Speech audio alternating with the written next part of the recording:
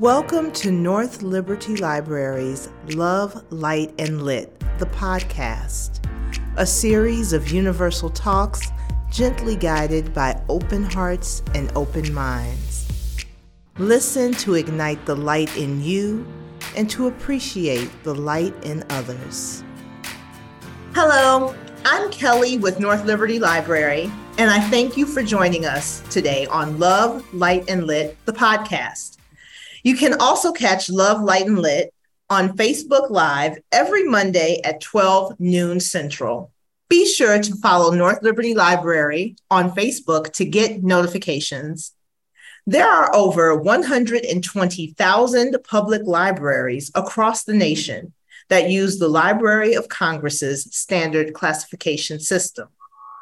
Patrons log into library catalogs and use search terms, usually without a second glance at the words or phrases that populate in search returns. In 2014, students at Dartmouth College discovered that the Library of Congress search terms included outdated language to describe people of color, particularly damaging terminology related to undocumented immigrants. The movement that sprang forth, headed up by Dartmouth Library and the college's Co-Fired Collective, led to the Change the Subject initiative. What followed from that effort in 2014 ballooned into a legislative battle that reached the House of Representatives. Today's guest is here to talk about her experience with the Change the Subject initiative. Jalicia Jimenez is a library and media specialist at Elmwood Village Charter School in Buffalo, New York. Most of her childhood was spent lost in a book, and with Black Boys Read Too, she hopes to inspire a future generation to fall in love with reading as much as she did.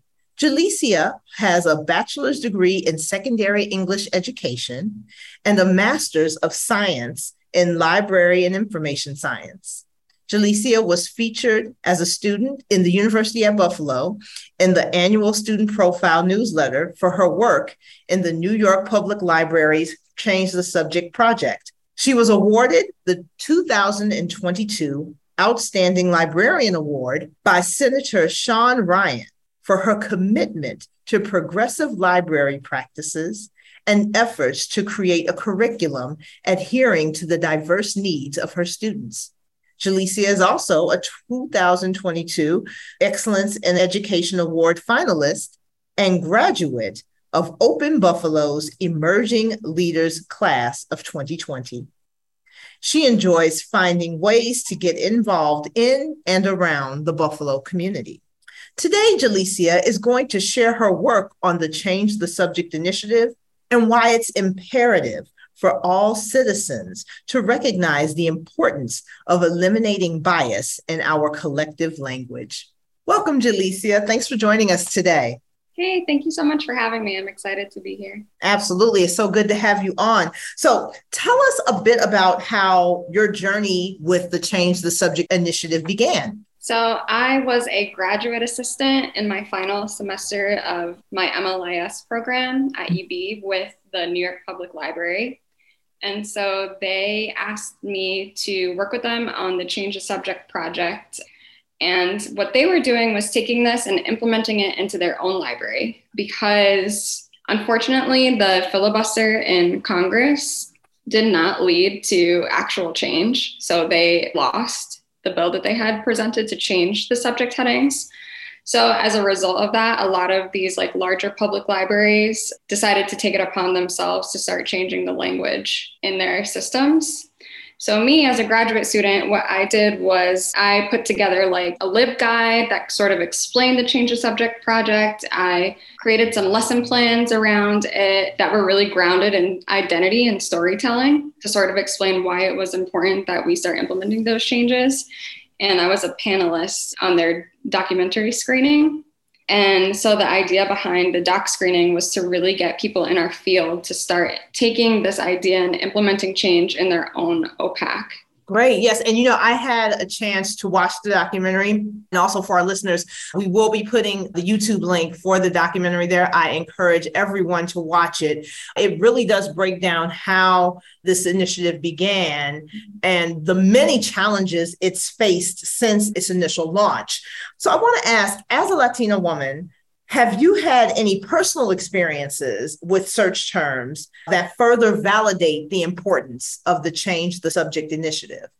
So when I was meeting with other folks in the New York Public Library, some of which also identify as Latino, we talked a lot about identity, especially around the word Latino, Latina, and Latinx, and how when you're like searching for something, right, you want to see your own identity reflected back when you're using these search terms because it's more authentic to a group.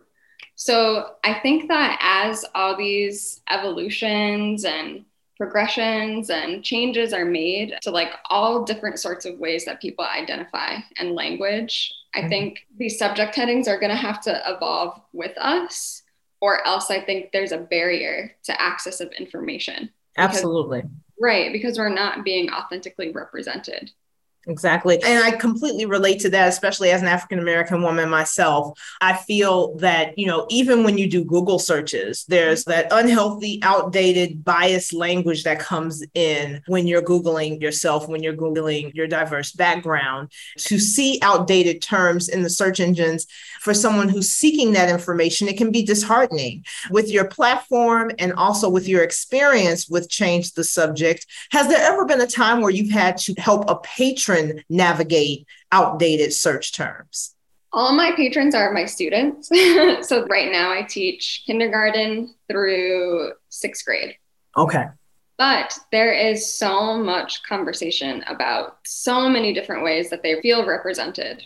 Right. So we do talk a lot about search terms, how you can yield high results from using these engines. And so with that calls to question like, okay, well, who created these rules? Who's in power? Who's sitting there at the computer delegating that these are the subject headings that we use for these terms?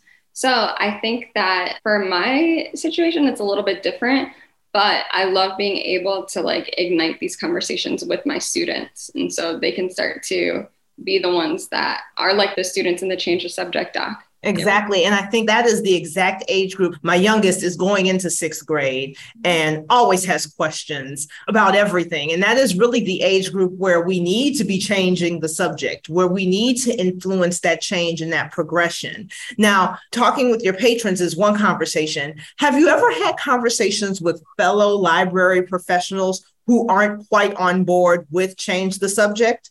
I think that especially because I'm so new to my field and very young, I'm always a little bit surprised, or I feel a little bit naive when I hear that not all librarians are on the same board, because I think that although we're taught to be non-biased, we are a public-facing profession. It is our job to serve our patrons.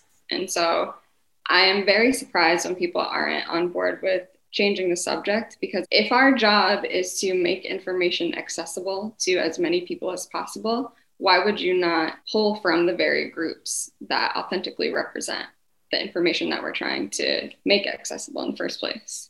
It's always eye-opening to see some of the bias that come from information specialists, people whose job is to provide access to all. But then when personal bias enters the conversation, initiatives like Change the Subject get a blind eye turned to them. And that can be very, very challenging. Now, in your work as a library and media specialist, what can fellow library professionals who are on board with this initiative do to change the subject in their libraries? Of course, there is the national conversation, but what do we say to someone, for example, who works in a library like I work in? I work in a library that serves a little over 20,000 neighbors in a very small and rural community. How do small and rural community libraries, as well as urban librarians, change the subject right in their own backyard? I think there's a couple things you can do. I think if you have power over your cataloging system, it might be a lot of work, but you can go in and manually add or change some of the subject headings that you use to classify any information that you utilize. I think another thing, like for me, one thing I did was stop using the Dewey Decimal System in my library for my students. I categorize my topics in ways that I know will be way more accessible to my students. So you kind of have to put yourself in the shoes of the user or the patron and sort of like map their journey both digitally and physically, and think about like in what ways is my system going to be most beneficial to them. I like what you said about not using the Dewey Decimal System. Here at North Liberty Library, we use the BISAC system, which I think makes our materials way more accessible to our users. We have noticed that there are still some underlying biases even within that system, but I think it's definitely a step above in providing access than Dewey Decimal has been. So those are great tips. Well, Jalicia, I thank you for joining us today. This was a quick conversation, but I think it really packed the punch. And I really want to ensure that our listeners find the Change the Subject documentary. It is absolutely worth your time to watch. It's a little under an hour. I watched it and, I used that to kind of fuel this conversation today.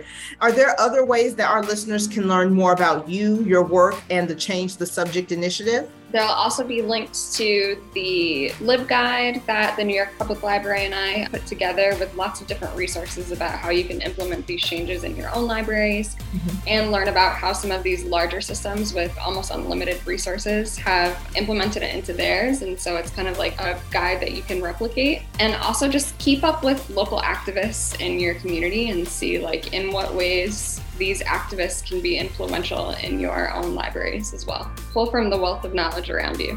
I love that. We're going to end it right there. Pull from the wealth of knowledge around you. Absolutely. This is Kelly with North Liberty Library, and this has been Love, Light, and Lit, the podcast. Today, we talked with Jalicia Jimenez about the Change the Subject initiative and its importance to information and library access. Do check the show notes from today's episode to find out more about her work and some of the links we've just mentioned. Also, please visit our website at northlibertylibrary.org for additional programming and services. Thanks for listening.